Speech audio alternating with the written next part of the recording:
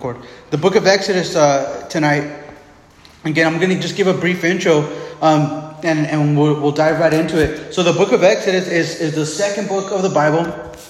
So it goes Genesis, Exodus, Leviticus, Numbers, Deuteronomy. So it's the second book of the Bible, and it's the second part of what the Jews call the Pentateuch, which is from the Greek, which means pretty much a volume of 5. Penta means 5, and the Tuch is a volume of 5. So the Greeks, the Jews in the Greek, they would call it the Pentateuch, or in Hebrew they would call it the Torah, which are the first 5 books of the Bible: Genesis, Exodus, Leviticus, Numbers, Deuteronomy.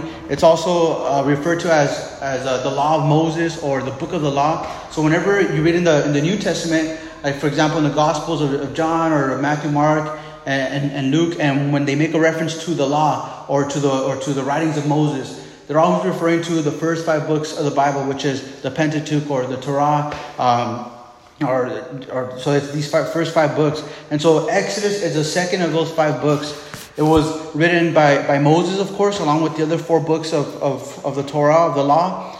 It was given the title Exodus. It wasn't given the title Exodus until after it started getting translated into Latin and then all these other languages. But it was given this title of Exodus because it records for us the departure of the children of Israel from Egypt into the Promised Land, right? And into that land that God had promised to give them way back ever since Abraham. So a few hundred years back. And so it records for us the Exodus, or the departing of the children of Israel from Egypt into the Promised Land, which is the land of Canaan. Also, we see that the book of Exodus covers a period of about 80 years, like 80 or 82 years, around that time. We pretty much have a time period of from a little shortly before Moses was born to about maybe the events occurred at Mount Sinai, which is from anywhere from 1526 BC to 1446 BC, so anywhere around 80-something years. And so as we get into the book of Exodus, and especially like just the Old Testament as a whole, I mean, if you've kind of listened to the guys on TV or a lot of the guys that are on the radio, a lot of like the big name popular preachers and pastors, you'll be surprised to hear that a lot of pastors teach from the pulpit that the Old Testament is irrelevant. It's not for today. That us as believers, us as Christians, as part of the new covenant of the New Testament, right? That we have no need to study the book of the Old Testament, to apply it, to even get into it, to even teach it, to know it, because it's not for us, right? It's not going to benefit us, and we see that that's completely false. Right? The Bible tells us that all of God's word is inspired. That's what Paul told Timothy, that all of God's word is inspired by God, meaning it's God-breathed. And so, really, we see that the whole Bible is a story about Jesus. And we can find Jesus in every single one of the pages of the Bible. And that's always the aim, is to extract Christ from the text. And one of the books that does just an awesome job of this is the book of Exodus.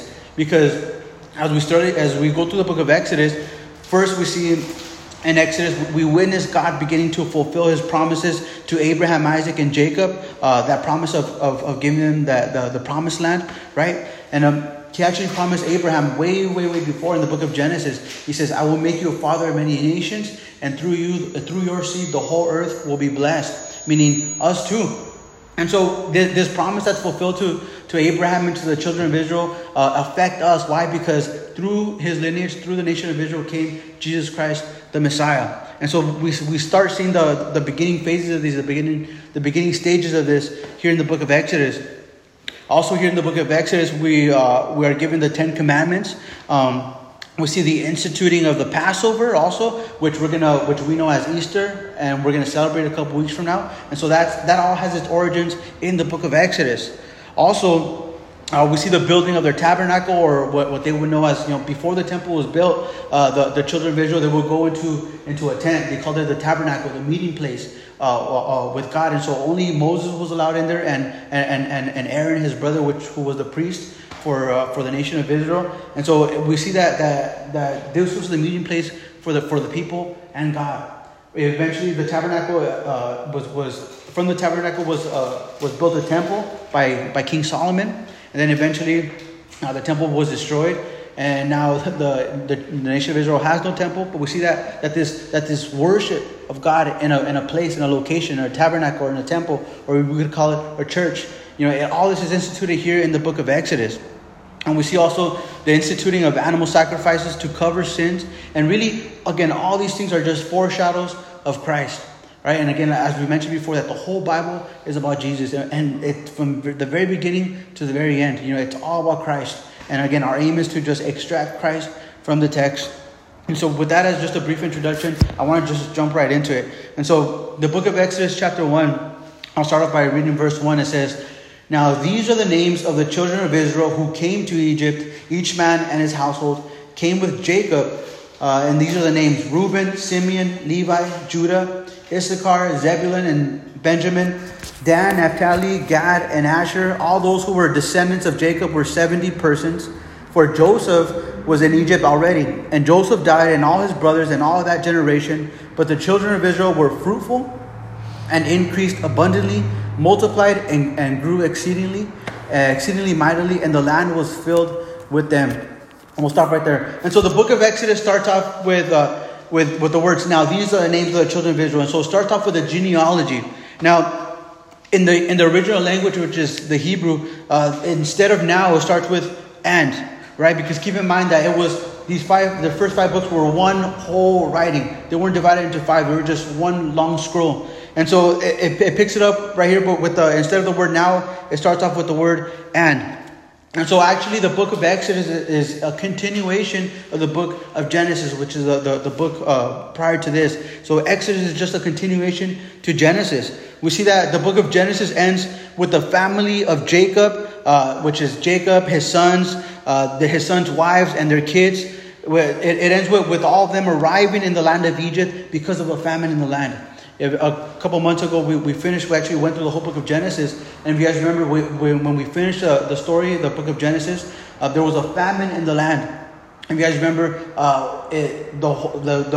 the last chapters of the book of Genesis revolved around a character by the name of Joseph, which was one of Jacob's sons. The story goes that Joseph's brothers sold him into slavery, and as he was sold into slavery, he ended up in Egypt, and he was a slave in Egypt. He was in prison for like 13 years, and eventually God favored him, and he pretty much rose up into power, and he became the second most powerful man in the whole nation of Egypt. And all this, we see that it was just God's divine plan, which is God's hand behind all this, just kind of moving the puzzle pieces around, right? The chess pieces around. And as Joseph was now the second most powerful person in the whole world at that time, pretty much, right? In the nation of Egypt, but the whole world, really. And we see that there was a famine in the land, and all the nations, all the peoples were coming to Egypt because God had given Joseph this special insight into the famine, and he gave him a game plan. And so this is the game plan that God gave Joseph. He said, look, for 7, you're going to have 7 fruitful years and 7 famished years. And so God told Joseph, in those 7 fruitful years, save up in abundance so that those seven famished years, you can have enough to get by. And so we see that through Joseph, God used Joseph to provide not just for the nation of Egypt, but also for all the surrounding nations. And all the world nations came to Egypt for food, for grain, for wheat, in order to survive this famine. And along with those people that came to Egypt and for refuge and for food, for help, was Joseph's family, his brothers that sold him into slavery, his dad who we hadn't seen for years. And all of a sudden there was this family reunion. And now we see that God used this famine. God used Joseph being enslaved, being in prison, then being the second most powerful man in Egypt in order to save his family. And out of his family was born what we know as the nation of Israel. And so the book of Genesis again ends with all the family of Jacob.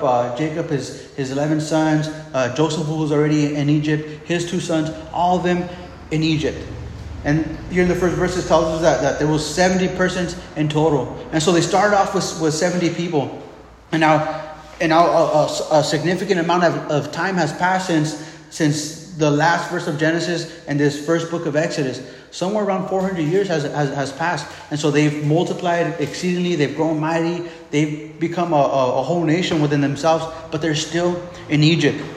Now, we see that the book of Genesis, there in Genesis 46:31, it says this. It says, "Then Joseph said to his brothers and to his father's household, I will go up and tell Pharaoh and say to him, My brothers and those of my father's house who were in the land of Canaan have come up to me, and the men are shepherds, for their occupation has been to feed livestock, and they have brought their flocks, their herds, and all they have. So it shall be when Pharaoh calls you and says, what is your occupation? That you shall say, your servant's occupation has been with livestock from our youth, even till now, both we and also our fathers, that you may dwell in the land of Goshen. For every shepherd is an abomination to the Egyptians.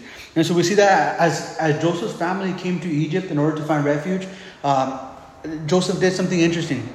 Is that he told them, right, when you guys come, look, Pharaoh's going to ask you guys, what do you do? Because obviously he loved Joseph. Joseph was wise, he was smart, he was savvy, right? He was sharp. And so Joseph, again, the Pharaoh probably thought, hey, man, this probably runs in the family. And so Joseph told his brothers and he told his family, look, man, when they ask you, what do you do for work? What's your trade? What's your job? Tell Pharaoh that you are shepherds. Why? Because for the nation of Egypt at the time, sorry, I get them mixed up. But for Egypt at that time, they were like the most advanced. They had the most advanced technology. They had the most advanced society. They had the most advanced, philosophical thoughts. It was like a progressing nation, and for them to look down, to have shepherds among them, it was kind of like an abomination. It would be like, man, like you have a rocket scientist, living in the same household as not to be mean, but as like a homeless person, right? So there was just this huge gap, within societies.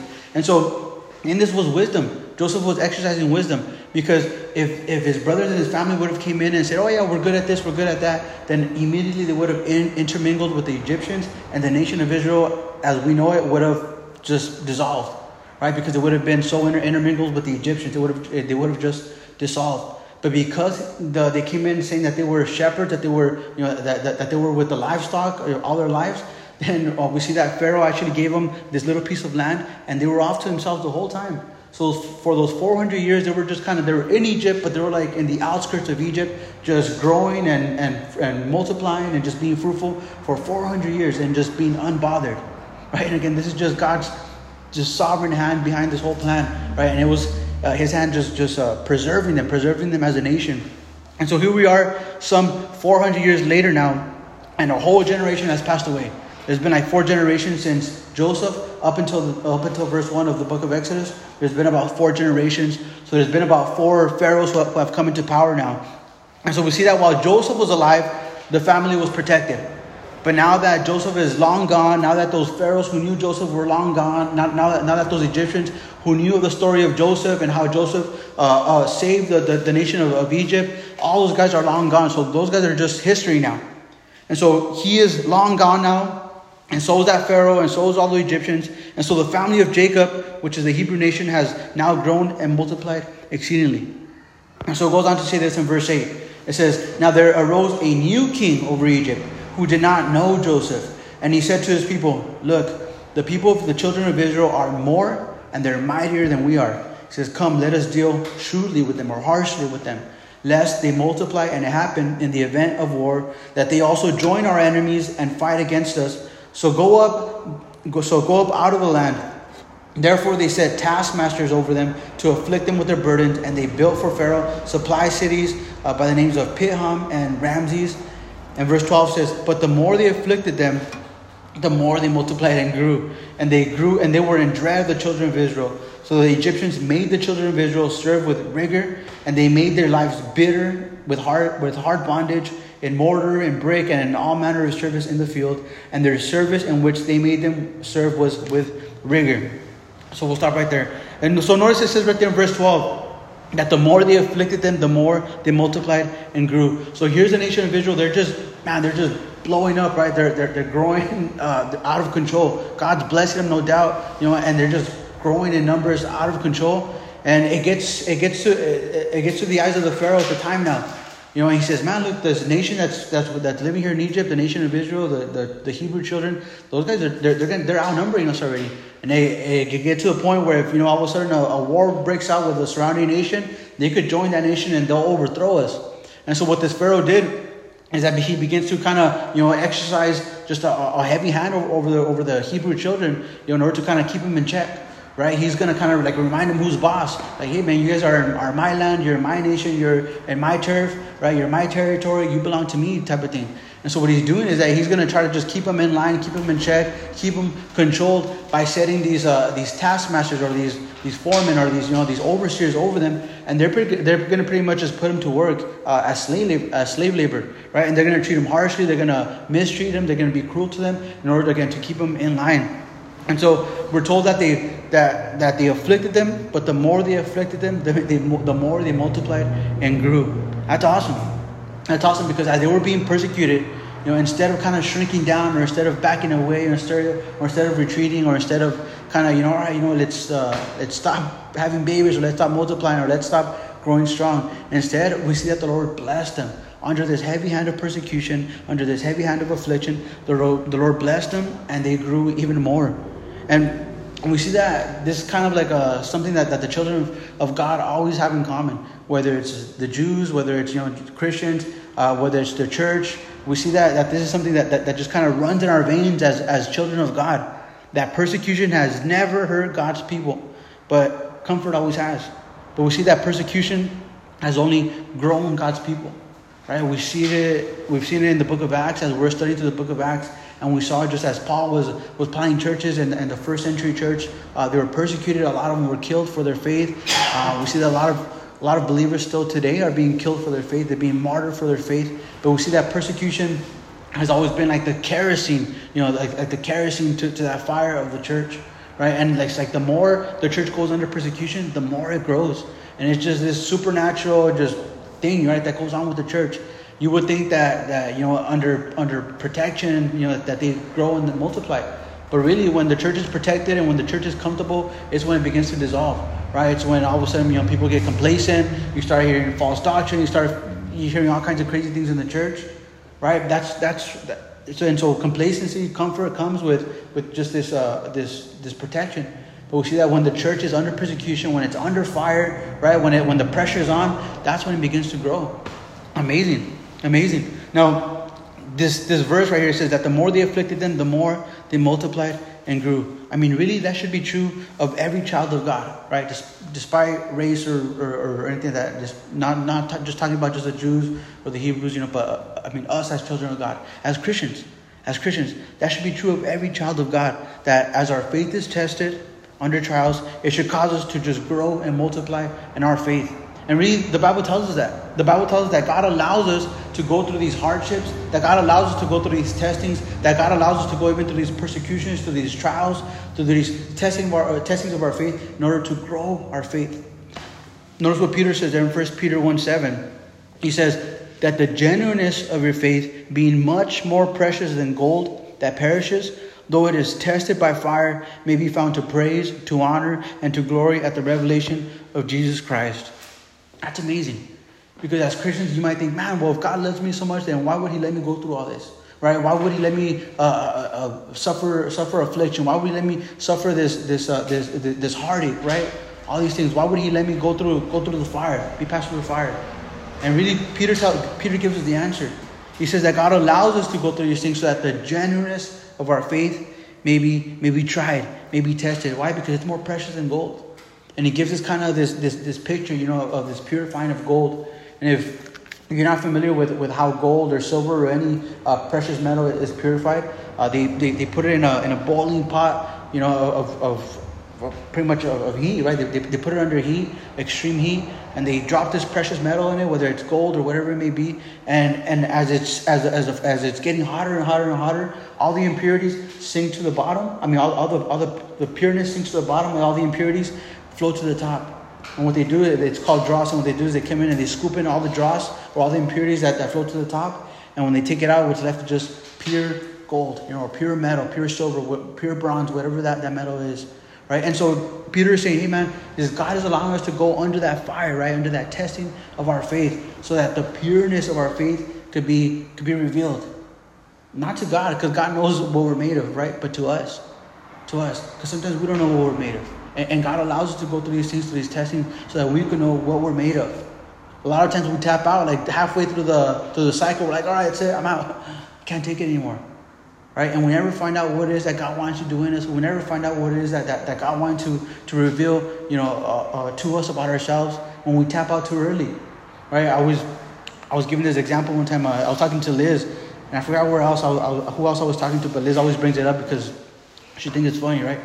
And so, I'm always Sunday. Some of you guys know Sunday evenings are my laundry days. That's just when I catch up on laundry. Me and Liz do laundry on Sundays, and my days are always long and busy. So I'm always doing laundry at the end of the day, and I always do this, and I always say I'm not going to do it, but I always end up doing it. So I throw my load in the washer, and then I throw it in the dryer. It gets late, and so I take it out maybe 15 or 20 minutes before the dryer is done. I think, that's it. They've been there for a long time. They should be dry. And I always say, all right, I'm just going to leave it. But I get impatient. I take it out. And I'll take it out before the dryer is done. And some of them are dry, and, I don't check them. And then when I begin to put all my clothes away, I'm like, oh, man, some are still wet. Oh, man, some are still wet. Dang, I should have just left them in there. But it's like I tap out too early. I take my clothes out because I get impatient. I want my clothes already. And I'm left with, half dry, half wet clothes, all musty and smelly. Like, man. And I say, all right, throughout the week, I say, all right, I'm not going to do it again. And the next week comes and I end up doing it again. But it's like, that's how it could be sometimes, when our faith is being tested, that the Lord is allowing us to go through these trials. And we're like, all right, Lord, I know you're testing me. Lord, I know you're in this. Lord, I know, you promised me that you're never going to leave me. You're never going to forsake me. You're going to strengthen me. And it's like, as we're going through the trial, just the heat starts kind of just, getting turned up, and we get a little impatient. We get a little, whatever it may be. And that's it. We tap out and we pull out of the dryer cycle. And then we don't find out till later on, like, oh man, I'm all musty and smelly, right? Or you get what I'm trying to say, right? Like, man, we don't learn what God wanted to show us through that cycle because we tap out too early. And so we see that the children of Israel, as they were there in Egypt, the affliction was put on them. This heavy hand of this heavy burden was put on them. But it says that the more they afflicted them, the more they multiplied and they grew. That's amazing. And as they were being afflicted, as they were being burdened, and as they were growing, the Egyptians were the ones who instead ended up being scared. Right? Their whole motive for doing this to them, so that they could be scared, so that they could be fearful, but instead they ended up being fearful. Notice what it says. It says that they were in dread of the children of Israel, meaning that they were terrified of them. They're like, man, these guys are like superhumans. Right? It's like, man, nothing gets to them. Nothing affects them. The more we lay on them, it's like, man, the more they grow, the more they multiply. Right? They were just like supernatural humans, but really it was just God's blessing on their lives. Right? And so we see that affliction and heavy burdens only strengthen the children of Israel. And for the children of Israel, it's like, I could just imagine them, they're going through this, they're suffering all this persecution, they're suffering all this affliction, they're suffering all this just heaviness. And you know what? They're just worshiping God. They're just worshiping God. I like what Jesus says there in Matthew 10:28. He says, and do not fear those who kill the body, but cannot kill the soul. He says, but rather fear him who is able to destroy both soul and body in hell. Right? And that's to say this, that here in this life, we're going to go through affliction. We're going to go through hardship. Right? We're going to get tempted to just tap out even of our walks. I'd say, Lord, I can't take it anymore. I don't think this Christian stuff is for me. I don't think this, man, it seemed like everything was going good before I became a Christian. And all of a sudden, I started following you, and it's like the fire was turned up. Right? But Jesus said this. He said, hey, man, don't fear those who could kill your body, who could, hurt you physically. But, fear God, because God could, he could get rid of the body and the soul in hell. But Jesus said, don't fear those who could hurt the body and not the soul. Rather, it's like, man, whatever you could do to our body, it's like, all right, you could do whatever you want to me, but you can't touch my faith. Right? They can never touch our faith. They can never touch our souls. They can never touch our relationship with God. If anything, it just strengthens our relationship with God. Trials are meant to strengthen our relationship with God. And so it goes on to say there in verse 15, then the king of Egypt spoke to the Hebrew midwives, of whom the name of one was Shiphrah, and the name of the other was Puah. And he said, when you do the duties of a midwife for the Hebrew women and see them on the birth stools, if it is a son, then you shall kill him. But if it is a daughter, then you shall let her live. But the midwives feared God. He says, and did not do as the king of Egypt commanded them, but saved the male children alive. So the king of Egypt called for the midwives and said to them, why have you done this thing and saved the male children alive? And verse 19 says, and the midwives said to Pharaoh, because the Hebrew women are not like the Egyptian women, for they are lively and give birth before the midwives come to them. Therefore God dealt with them with the midwives, and the people multiplied and grew very mightily. And so it was because the midwives feared God that he provided households for them. So Pharaoh commanded all his people, saying, every son who is born to you, you're going to cast him to the river, and every daughter who was born to you, you're going to save her. You're going to keep her alive. Man, what's going on? Infanticide. Right? And so the Pharaoh at that time, he gets so so challenged, right? He gets so scared, so fearful that the nation of Israel is just growing and exceedingly, they're just multiplying so fast that he turns to infanticide. And so what he does is that he speaks to the Hebrew midwives. I mean, those women who help with the, like the nurses who help the women when they were giving birth. And so he speaks to two of them. There was no doubt probably more than two. But it's possible that these two midwives are probably like the leaders of all of them, or like the head midwives. And so they're probably the bosses of all of them, right? And so the Pharaoh speaks to the Hebrew midwives, and he gives them specific instructions, and he tells them, all right, from now on, among all the Hebrew women, if they have any babies, if they're male children, you're gonna kill them. But if they're women, you're gonna let them live. Man, this is crazy. All right, because if you've been paying attention to the news, to some of the bills that have been getting passed lately, yesterday, Tuesday, one bill passed here in California where it would make it illegal for an abortion, for pretty much a murder to be committed, on a child days, weeks, even months after birth, right? And this is just it's just crazy because, again, like Solomon said in Ecclesiastes, there's nothing new under the sun, right? It's like, man, this has been going on for thousands of years. We think, man, this is new, this is crazy, right? But we see just history repeating itself, right? And it's nothing different than what Pharaoh did. He commanded all the male children to be killed, after they were already born. And we see that this is still something that's going on. I mean, there's a huge push for abortion. There's a huge push for getting rid of babies even after they're born. I mean, I think Colorado just passed a law where it's legal to get rid of a baby. I think even like 2 weeks after they're already born. It's just insane, right? But we see it in the Bible. This is infanticide. And so this is what the Pharaoh of Egypt is desiring to do. He tells the ladies, hey man, if among all the Hebrew women, if they're pregnant, if it's a boy, kill him. If it's a girl, you can let him live. But notice what it says about these two Hebrew midwives. It says, but they feared God. The midwives feared God and did not do as the king of Egypt commanded them, but saved the male children alive. Man, I love that. Right? And with that, the question comes up, because later on, as we just read, we see that Pharaoh asked him, hey, what's going on? I thought I told you guys to kill all the baby boys. And what was their answer? They said, because the Hebrew women are not like the Egyptian women, for they are lively and give birth before the midwives come to them. Right? And so the question comes up, well, man, did they lie to Pharaoh? Did God honor their lie? I mean, it could be true. I mean, it could be that the Hebrew women were. I mean, they're just lively, right? And they had a quick birth, right? They didn't take hours or days, right? It was just something quick. Or it could be that the midwives did lie to God, and God honored their intentions. I like what Peter says. There in the New Testament, there's a story of Peter and John when the Holy Spirit first fell upon the church, upon the disciples. We're told that Peter and John and all the disciples went out there. They began to just preach like crazy. They were just on fire for God, filled with the Holy Spirit, baptized with the Holy Spirit. They begin to preach. Peter preaches his first message, and like 4,000 people get saved, right? And all of a sudden, the Jewish leaders come up to Peter and they say, hey, man, you guys got to cut that out. You can't be talking about Jesus here. And this is what Peter says there in Acts 4:19. He says, but Peter and John answered and said to them, whether it is right in the sight of God to listen to you more than God, said, you be the judge, right? And then we see that they listen to God rather than to man. And so the question comes up: is it okay to disobey the law? Is it okay to? Is there instances where we can disobey the law? And the answer is, yeah, there is. There is when it specifically and when it specifically contradicts God's command, then it is.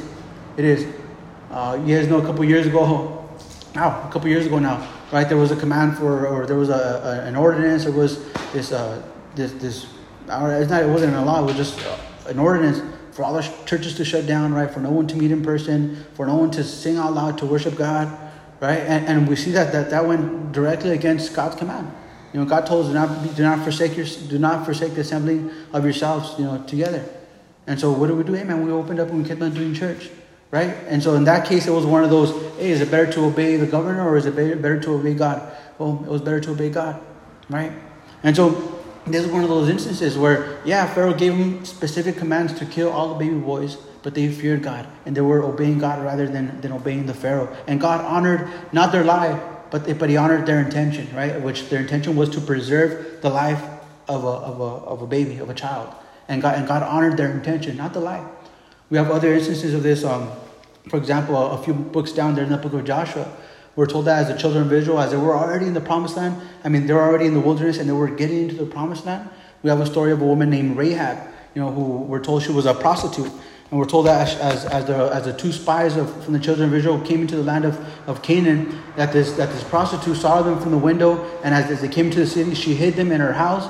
And when the people of the city came and they were looking for them, they knocked on her door and they said, "Hey, have you seen those two Israelite spies? They're going to come over here and they're going to take over our city." And she said, "Nope, haven't seen them."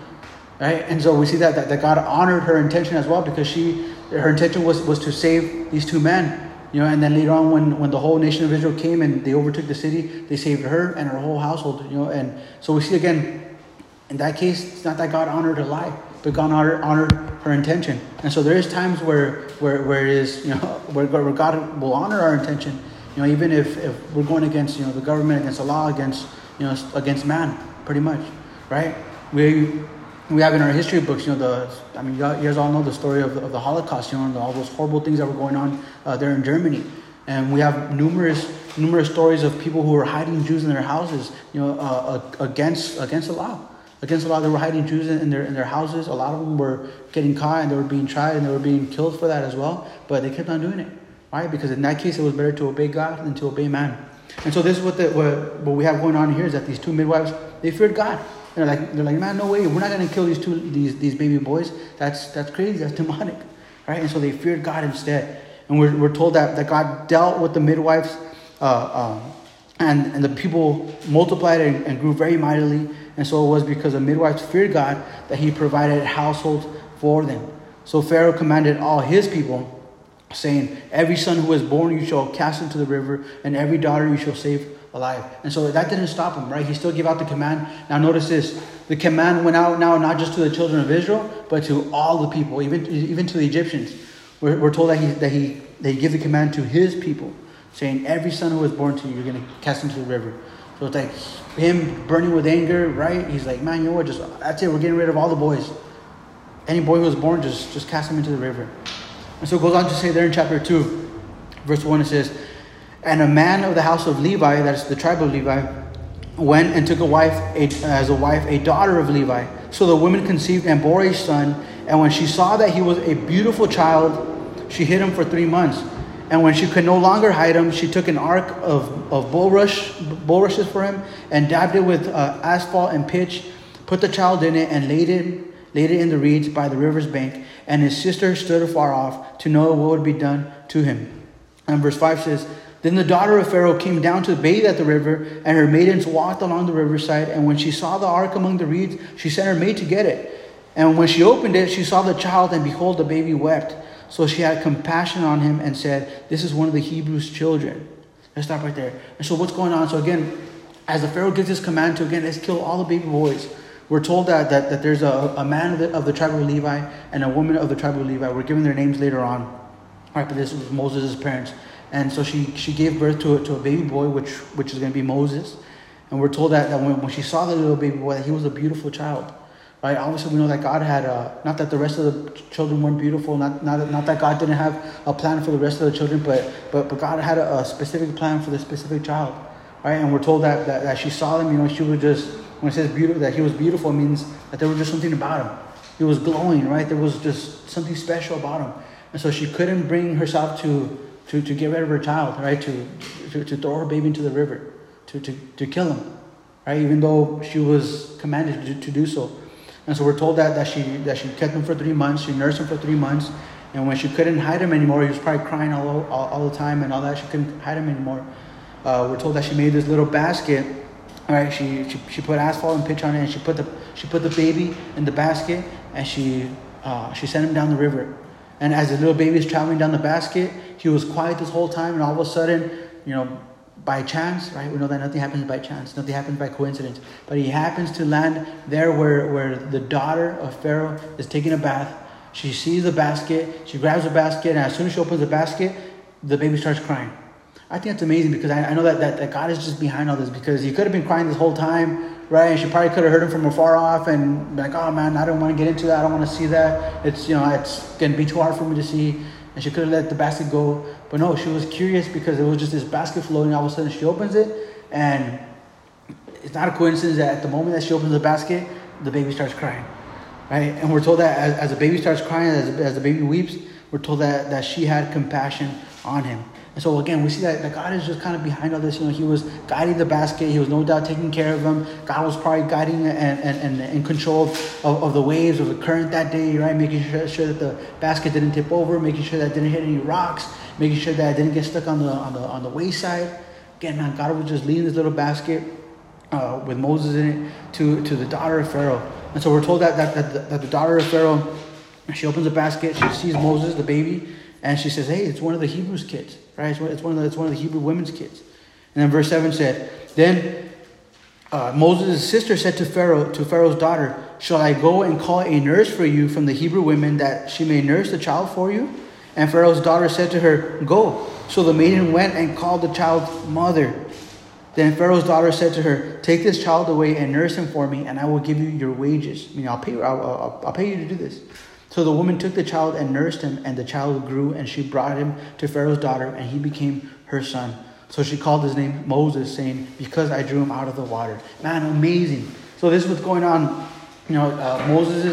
Pharaoh's daughter, she gets a hold of Moses, and as Moses is going down the river, his sister Miriam is just chasing the basket all along the river, right? And she's watching from afar, and she's watching all this go down, and she sees the daughter of Pharaoh pick up Moses, and all of a sudden she comes out and she says, hey, you want me to find somebody to nurse your baby for you, right? Keep in mind this is his sister, and she says, yeah. And so the Pharaoh's daughter says, yeah, find me someone to nurse his baby, and I'll pay him. And so what Moses' sister does is that she goes and she gets her mom. Of course, they didn't tell Pharaoh's daughter that was his mom. And so Pharaoh's daughter is paying Moses' mom to nurse her own child. And so Moses' mom is getting paid to nurse her own child. And all the meantime, she gets to pray with them. She gets to minister to him. She gets to sing to him. She gets to, to tell him about God's law. Just the sovereignty of God. Right, that he was just behind all of this, right? Nothing happens by coincidence. Nothing happens by chance. And even in those moments where we think that, that's it, man, it's out of my control. There's nothing I can do about this anymore. God is in control, right? And God has a bigger purpose, a bigger plan. The Bible tells us in Romans 8:28 that all things work together for good to those who love God and to those who are called according to his purposes. All things, the good, the bad, the ugly. All things work together for good for those who love God. And so this is what we see that's going on right here. And so there's Moses back at home. Now his mom's getting paid, to nurse him. And he's there in the family, right? And so it goes on to say there in verse 11. Verse 11 says, now it came to pass in those days when Moses was grown. So a significant amount of time has passed by. About 40 years, actually. So from verse 10 to verse 11, there's been like 40 years that passed by. And so now it came to pass in those days when Moses was grown, that he went out to his brethren and looked at their burdens. And he saw an Egyptian beating a Hebrew, one of his brethren. So he looked this way and he looked that way, and he saw no one. And he killed the Egyptian and hid him in the sand. And when he went out the second day, behold, 2 Hebrew men were fighting. And he said to the one who was wrong, why are you striking your companion? And then he said, who made you a prince and a judge over us? He says, do you intend to kill me like you killed the Egyptian the other day? And says, so Moses feared and said, surely this thing is known. When Pharaoh heard of this matter, he sought to kill Moses. But Moses fled from the face of Pharaoh and dwelt in the land of Midian. And he sat down by a well. Let's stop right there. And so again, 40 years has passed by now. Moses is a grown man. Now the Bible doesn't tell us this, but other historical writings tell us this. Actually, the Jewish historian by the name of Josephus tells us that Moses wasn't just, all right, the prince of Egypt, like we see in the movies. But the Jewish historian Josephus tells us that Moses was a man of battle. that he will go out there, fighting the nations, leading wars, leading armies out there. He was a tough guy. He was a man of battle, right? He was next to inherit the throne. And so he was working his way up there. He was involved. And so we're told that Moses knew who he was the whole time, right? It's not that they kept it from him. It's not that they hid the adoption papers from him this whole time until he was older. No, as he was growing up, he knew that he was a Hebrew. He knew that he was adopted. He knew that his people were the Hebrew children, right? Were the nation of Israel. And so it happens one day that he's just out there and he sees an Egyptian beating one of the Hebrews, and he just begins to get this sense of justice for him, right? Notice what the Bible tells us in the book of Hebrews 11:24. I'll read it for you. It says, by faith, Moses, when he became of age, refused to be called the son of Pharaoh's daughter.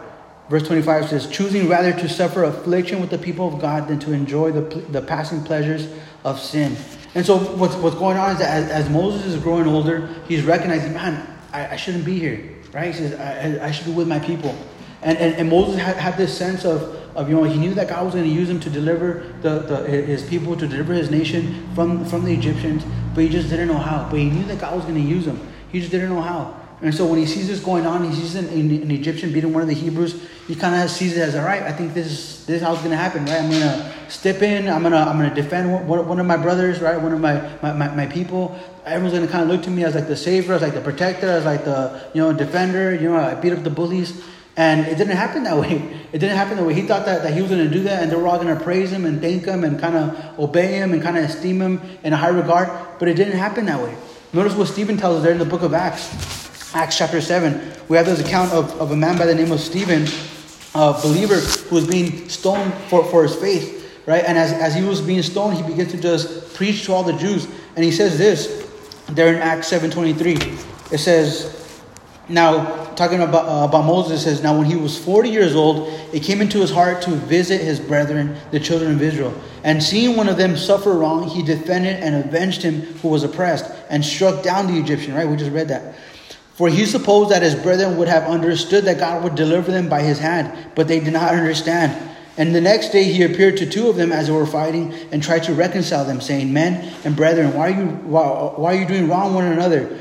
But he who did his neighbor wrong pushed him away, saying, who made you ruler and judge over us? Do you want to kill me as you did the Egyptians the other day? And verse 29 says, then at this saying Moses fled and became a dweller in the land of Midian, where he had 2 sons. And so again, we see that Moses had it in his heart. He knew that God was going to use him to deliver his people. He knew that God had a calling on his life. He knew that God was going to use him in some capacity to kind of, again, to rule over his people, but he didn't know how. Right? At this point, Moses is puffed up, man. He's a man of battle. He's going in and out of battle, leading armies. He's the second in command, right? He's next to the throne.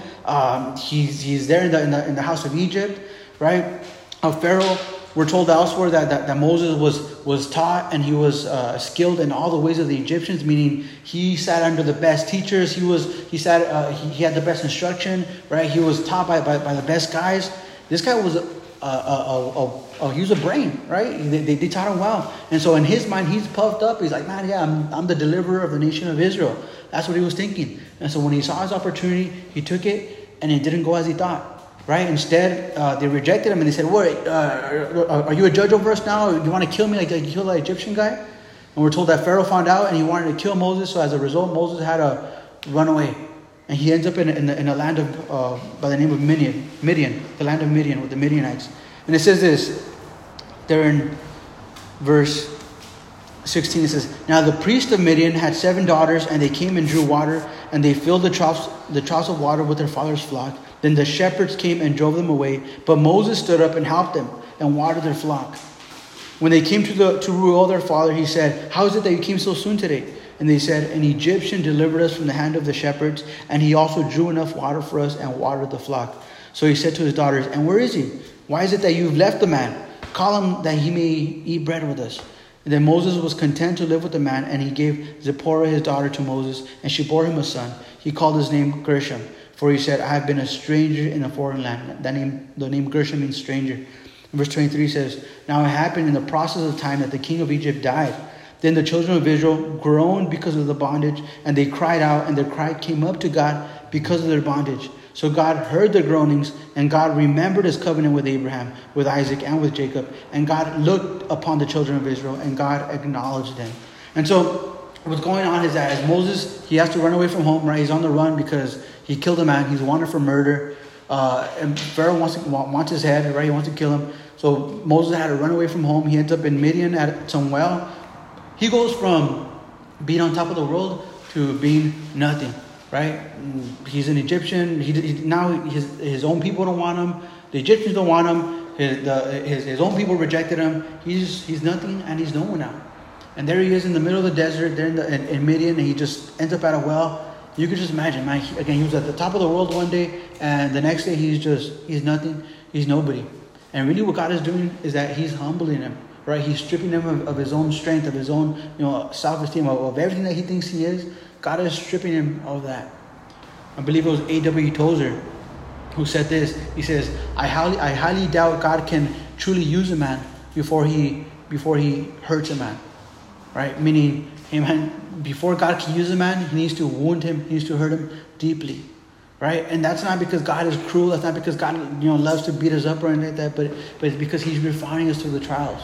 Right? And we all know, that as we go through things in our lives, it changes your perspective, right? It changes your outlook on life. It changes even your heart.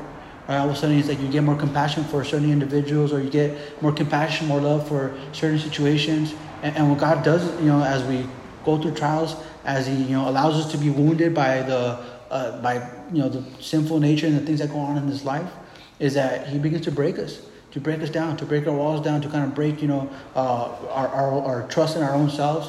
And He gets us to that place where we recognize, God, I need You.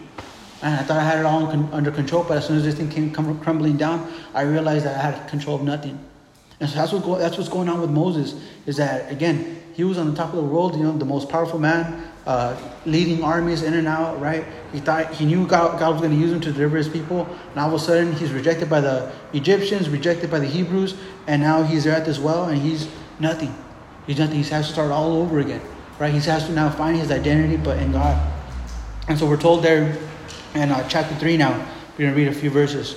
And it says, "Now Moses was tending the flock of Jethro, his father-in-law, the priest of Midian, and he led the flock to the back of the desert and came to Horeb, the mountain of God. And the angel of the Lord appeared to him in a flame of fire from the midst of a bush. So he looked, and behold, the bush was burning with fire, but the bush was not consumed. Then Moses said, I will now turn aside and see this great sight. Why does the bush not burn?"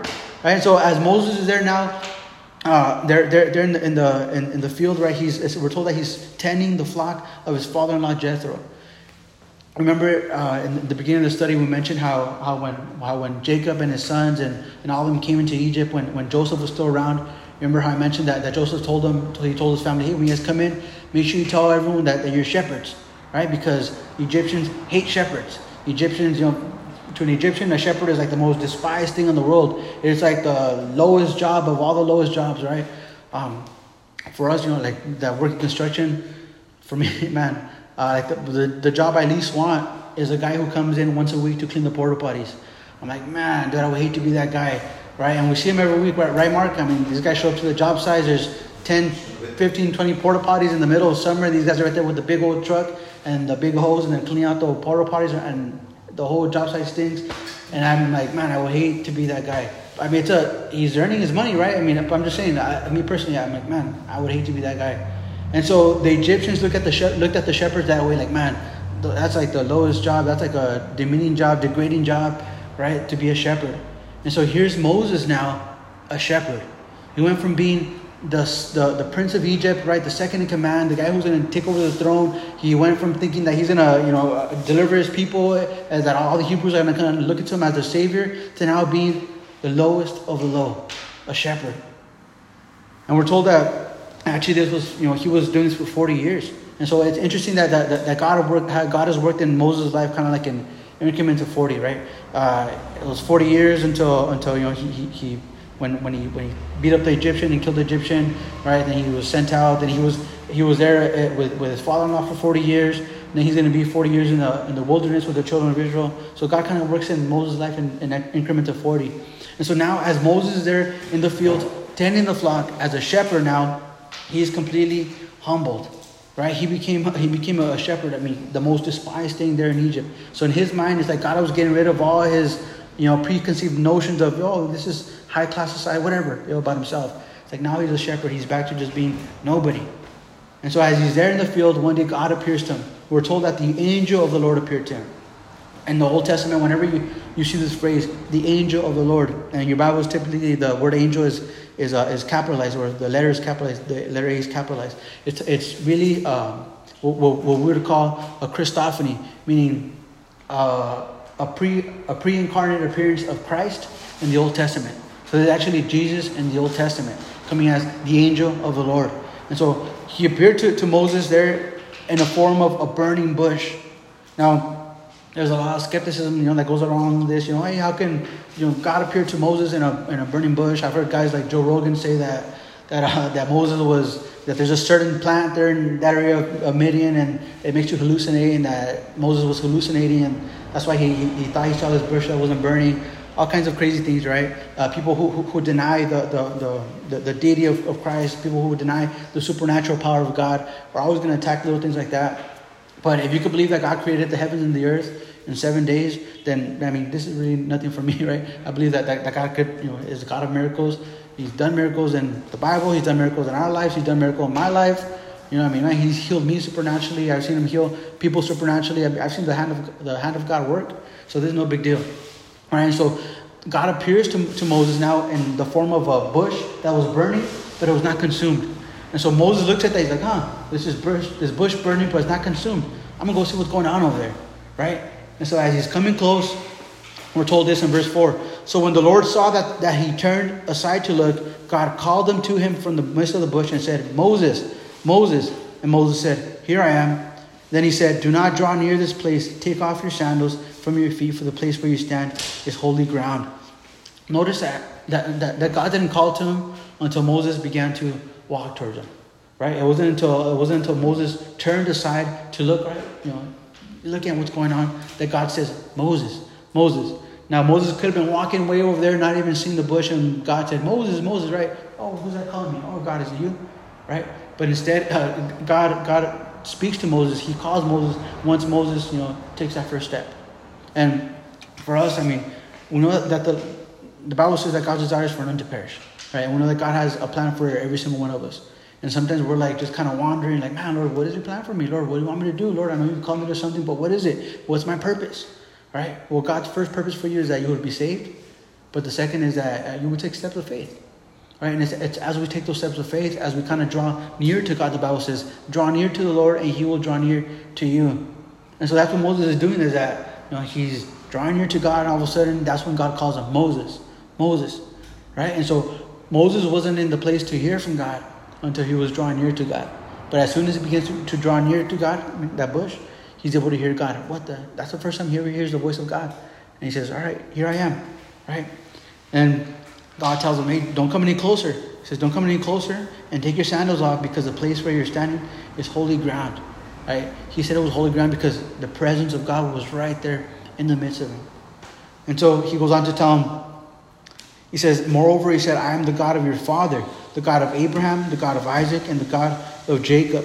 And Moses hid his face, for he was afraid to look upon God.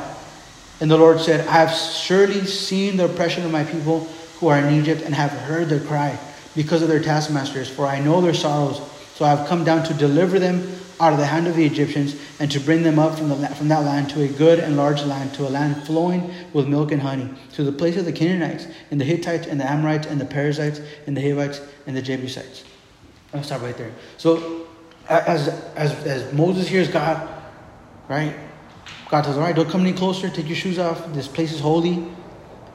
And then he tells him, I am the God of your father, the God of Abraham, the God of Isaac, the God of Jacob. Keep in mind, Moses right now at this point has no identity.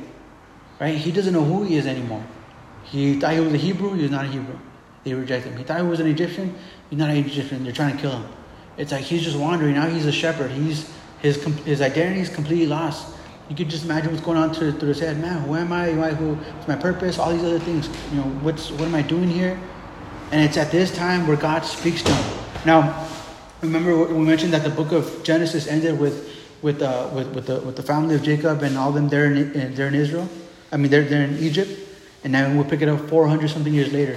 Keep in mind that in that gap of 430 years, we don't have any recordings of God speaking to His people, and so God didn't speak to His people for about 400 years, and the guy who He speaks to is this nobody out there in the wilderness, out there in the desert. All right, this guy trying to find himself, Moses. There's nobody. Man, I love that because Moses was like at his lowest point right there, and that's when God called him. He was like at his lowest point, and that's when God spoke to him. Right? That's when God made Himself known to him. That's awesome. I love that. All right, because God will sometimes allow us to get to our lowest points. Right? Because it's sometimes at our lowest points where we're able to hear from God. Right? Where our heart is just sensitive to His voice, sensitive to His calling, sensitive to His leading, just sensitive to His Holy Spirit. And so here's Moses right now with no identity, doesn't know who he is, and all of a sudden God appears to him and says, "Hey, I'm the God of your fathers." What? Yeah, I'm the God of Abraham, of Isaac, and of Jacob, and his forefathers. Man, all of a sudden he has an identity now, right? And so it goes on to say there in verse 11, it says, verse 10, sorry. "Come now, therefore, and I will send you to Pharaoh, that you may bring my people, the children of Israel, out of Egypt." But Moses said to God, "Man, who am I that I should go to Pharaoh and that I should bring the children of Israel out of Egypt?" Notice what he says. Who am I? 40 years ago, Moses was saying, "I'm the guy, right? I'm the guy to deliver Israel. I'm the guy to deliver the people. I'm the guy to deliver the Hebrews." Now, 40 years later, as he's crushed, brought down to nothing, now he's saying, "Man, Lord, who am I?" He went from saying, "I'm the guy," to saying, "Man, who am I?" And that's what God was trying to do in his heart. Is that He was trying to humble him. He was trying to get him to his weakest point, right? Why? So that God could work through him, right? Moses was too strong for God to work through him. It's been said that you can never be too small, for God to use you, but you can be too big. I mean, hey man, you can be too big in yourself that hey man, God's not going to use you because you're too big, right? You're too full of yourself. You don't need God. And so you can never be too small for God to use you, but you can be too big for God to use you. And so Moses was too big 40 years prior to this, but now he's small, he's tiny. He's like, "Man, I'm nobody." So now he says, "Man, God, who am I? Who am I to go talk to Pharaoh? Who am I to go speak to my people?" Right? And verse 12 says, "So God said, I will certainly be with you, and this shall be a sign to you that I have sent you. When you have brought the people out of Egypt, you shall serve God on this mountain." Then Moses said to God, "Indeed, when I come to the children of Israel and say to them, 'The God of your fathers has sent me,' to you, and they say to me, 'What's his name then?' And if you really sent to them, 'What's his name?' Then what am I going to say to them?" And God answered there in verse 14. He says, "And God said to Moses, 'I am who I am.' And He said, 'Thus you shall say to the children of Israel, I am has sent me to you.' Moreover, God said to Moses, 'Thus you shall say to the children of Israel, the Lord God of your fathers, the God of Abraham, the God of Isaac, and the God of Jacob has sent me to you. This is my name forever, and this is my memorial to all generations. Go and gather the elders of Israel together and say to them, the Lord God of your fathers, the God of Abraham, the God of Isaac and Jacob, appeared to me, saying, I have surely visited you and seen what is done to you in Egypt. And I have said, I will bring you up out of the affliction of Egypt to the land of the Canaanites, the Hittites, the Amorites, the Perizzites, the Hivites, the Jebusites, to a land flowing with milk and honey." So now this God's promise is going to be fulfilled to them. And verse 18 says, "Then they will heed your voice, and you shall come, and you shall come, you and the elders of Israel, to the king of Egypt, and you shall say to him, the Lord God of the Hebrews has met with us, and now please let us go 3 days' journey into the wilderness, that we may sacrifice to the Lord our God. But I am sure that the king of Egypt will not let you go, no, not even by a mighty hand. So I will stretch out my hand and strike Egypt with all the wonders which I will do in the midst. And after that he will let you go. And I will give this people favor in the sight of the Egyptians, and it shall be, when you go, that you shall not go empty-handed, but every woman shall ask her neighbor, namely of her who dwells near her house, articles of silver, gold, clothing." So he's saying, man, you're not going to go empty-handed. He's telling them, look, I'm going to send you to Pharaoh. I'm going to send you to the elders of the nation of Israel. You're going to tell Pharaoh that I've commanded them for him to let you go. He's not going to want to at first. I'm going to come down on him with some affliction. Then he's going to let you go, but you're not going to go empty-handed.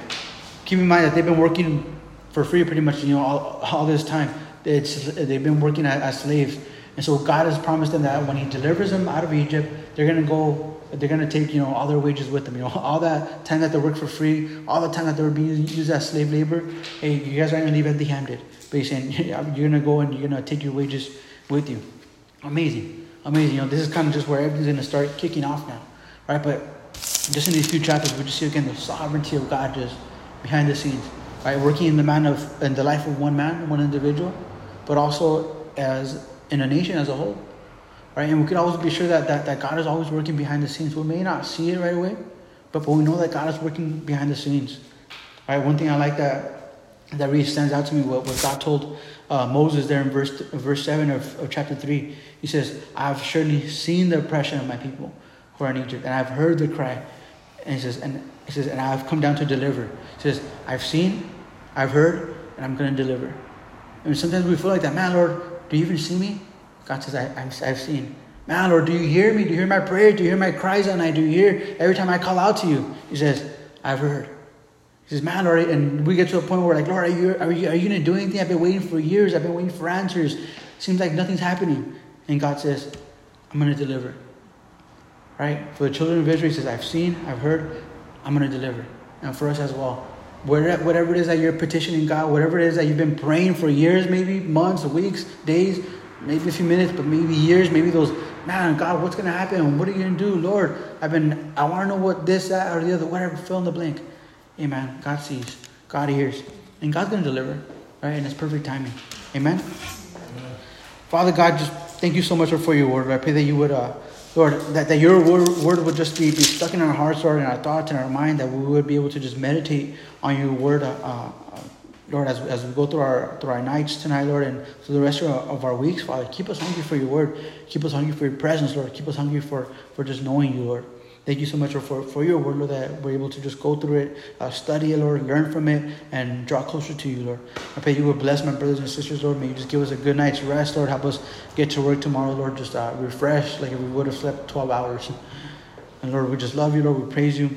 And we pray all this in Jesus' name. Amen.